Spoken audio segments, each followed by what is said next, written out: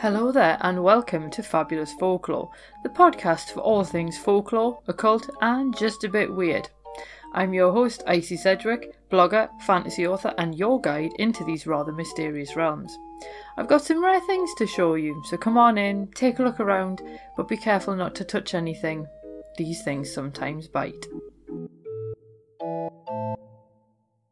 Well, good morning, good afternoon, or good evening, depending on when you're listening to this. Welcome to Fabulous Folklore with Icy, with me, your host, Icy Sedgwick. This week, we're going to have a look at something slightly different, makes a change from all the plant folklore, and we're going to have a look at an actual folklore trope.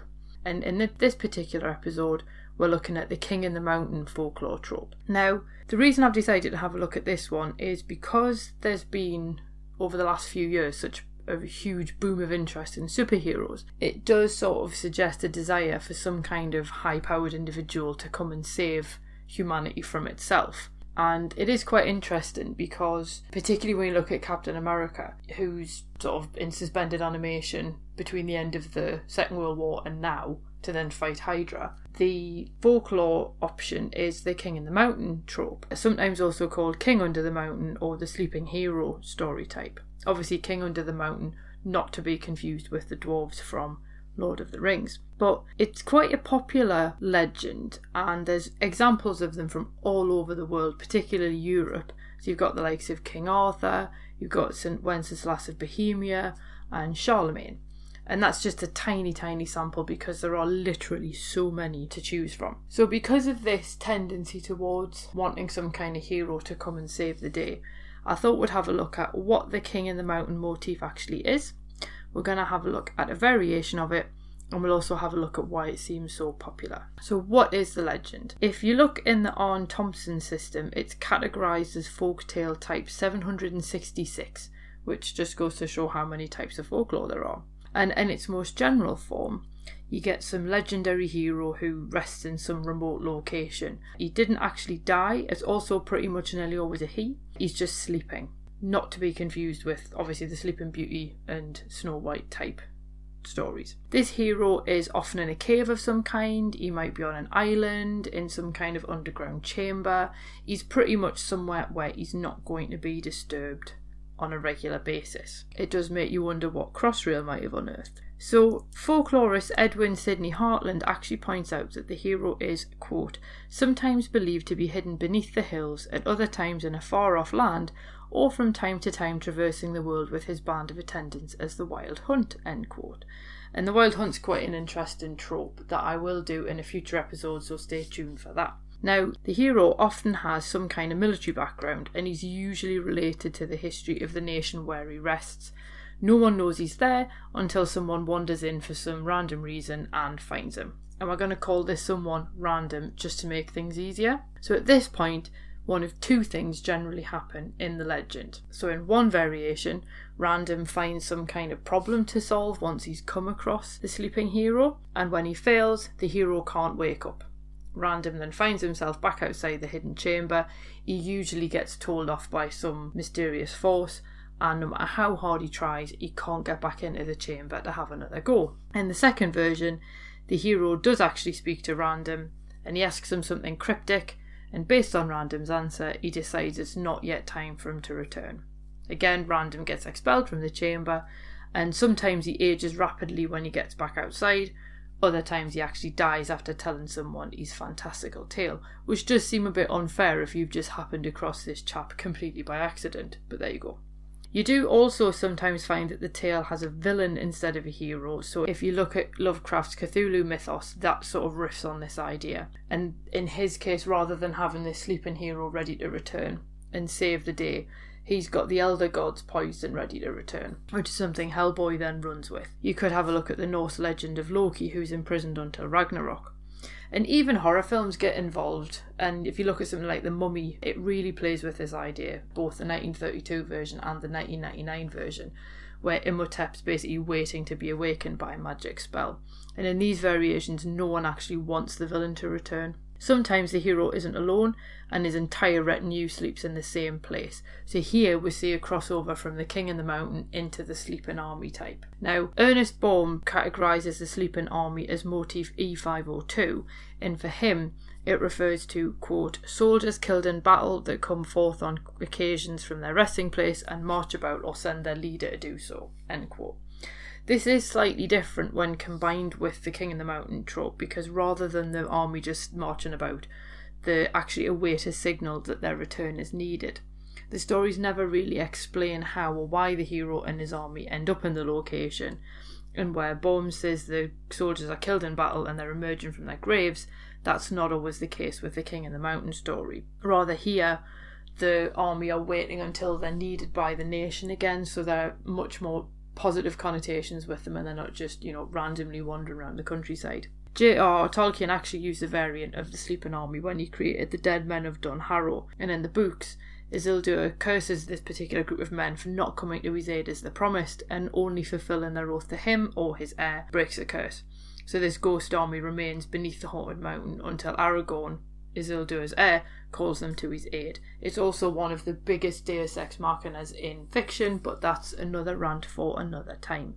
Now, the Brothers Grimm actually had a version of the King of the Mountain legend about Frederick Barbarossa, who was the Holy Roman Emperor between 1155 and 1190. Now, in this version, Barbarossa is the only legitimate emperor, and he'll reappear on Judgment Day. In the Brothers Grimm version, he does talk to people who find him, and occasionally even pops outside, but mostly he sleeps at a stone table in a cave in the Kyffhäuser Mountains of Thuringia.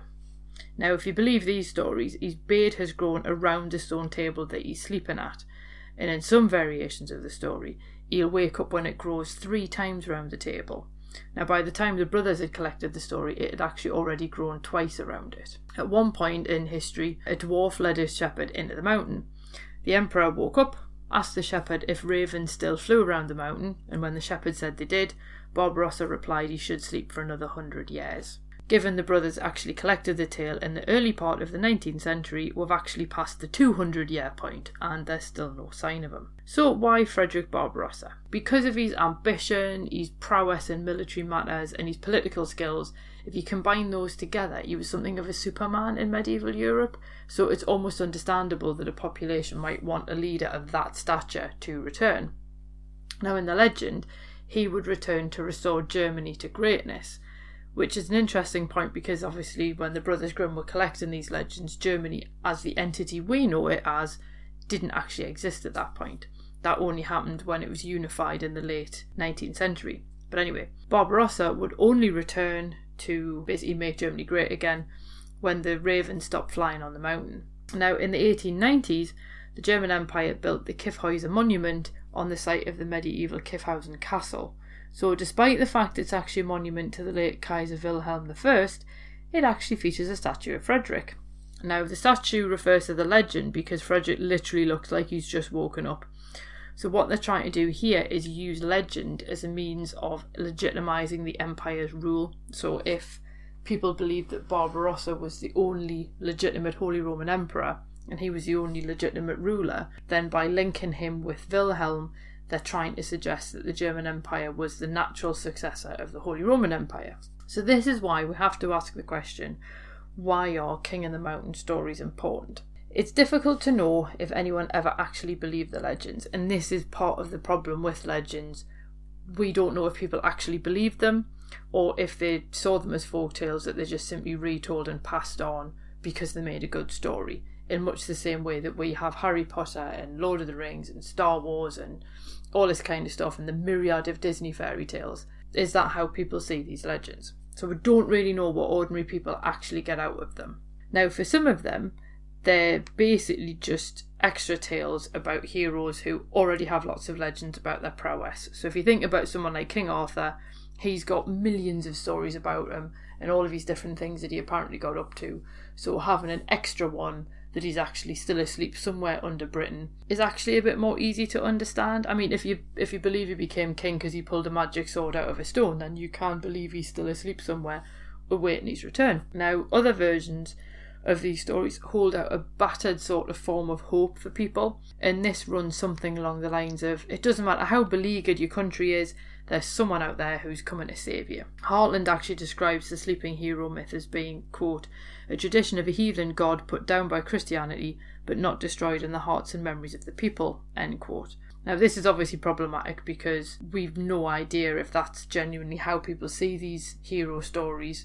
Do they really see them as, this god who's been put aside by Christianity or not? Particularly considering, if Barbarossa was the emperor of, the Holy Roman Empire, that makes that one a little bit difficult. But Hartland also claims that the tradition is free of politics, but that oppression of some form might help give the story more vitality. So this is what brings it back to, if a nation feels completely battered by, enemies outside it, this sort of story might make them a bit more hopeful that, all is not lost. And the stories could also provide a way to process the death of a hero or a beloved king. So there's an example given of King Sebastian of Portugal, and he died in a hectic Moroccan battle in 1578. Now, 2 years later, Philip II, Sebastian's Spanish uncle, eventually claimed Portugal as part of his empire. But because only one person actually saw Sebastian die, quite a lot of people believed the king had somehow survived and would return to take his place ruling Portugal again. Clearly he didn't, so he obviously did die, but that's a side issue. But the problem with this trope is it really does raise the quite thorny issue of national identity, and it does depend on the idea of the nation requiring aid of some kind. So the idea being it's, the country needs aid, so it has to call for this hero to help. Well, that implies that there's an enemy, and this can then provoke ideas of us and them, which turns usually another nation into a perceived attacker. And while that's fine in fiction, along the lines of Gondor calls for aid, in reality, such divisive thinking leads into incredibly dark territory, which, history will attest to. And the notion of the one true ruler is also quite tricky. And obviously the King Arthur legends appeal to quite obvious myths, and no modern leader would attempt to paint themselves as a descendant or heir, partly because there's no proof that King Arthur actually existed, but also partly because I think most people would laugh them out of the building. But when you look at the links made between Barbarossa and the Kaiser, that shows that there can be a darker use of folklore to legitimise a ruler if it's based on an actual personage from history. So I think ultimately being aware of these tales is a good way to guard against people actually using them to push their own agenda. And I don't want to get into politics or anything like that, but there have been obviously people on social media talking about, Britain particularly, for various reasons that I'm sure you're all aware of, needing some kind of help in our darkest hour and all that kind of thing. Because we've obviously got a range of our own folk heroes and whatnot. But this is the kind of thing that people are starting to appeal to. It is worth being aware of where these stories actually come from in order to sort of combat the rhetoric just a bit. Now, as it happens, because we've talked about King Arthur quite a lot this week, next week we are going to have a look at a specific version of King Arthur and one of the locations where he may be found. So watch out for that one. It should pop up in about a week or so on whatever app you're using to listen to these podcasts. So without further ado, have a fab week ahead and I'll see you soon. Cheerio. Thank you for listening to this week's episode. I hope that you enjoyed it. If you did, feel free to subscribe using whichever podcast app it is that you prefer. If you do use iTunes, if you could leave me a review, that would be fab. Basically, it just means iTunes are more likely to recommend this to other people. And if you're interested in more folklore, please feel free to swing by my blog, which is www.icsedgwick.com, and that's Sedgwick spelled Sedgwick. And you can find all of the links, images, and other bits and pieces that hopefully you enjoy. So have an absolutely fab week ahead, and I'll see you soon. Cheerio.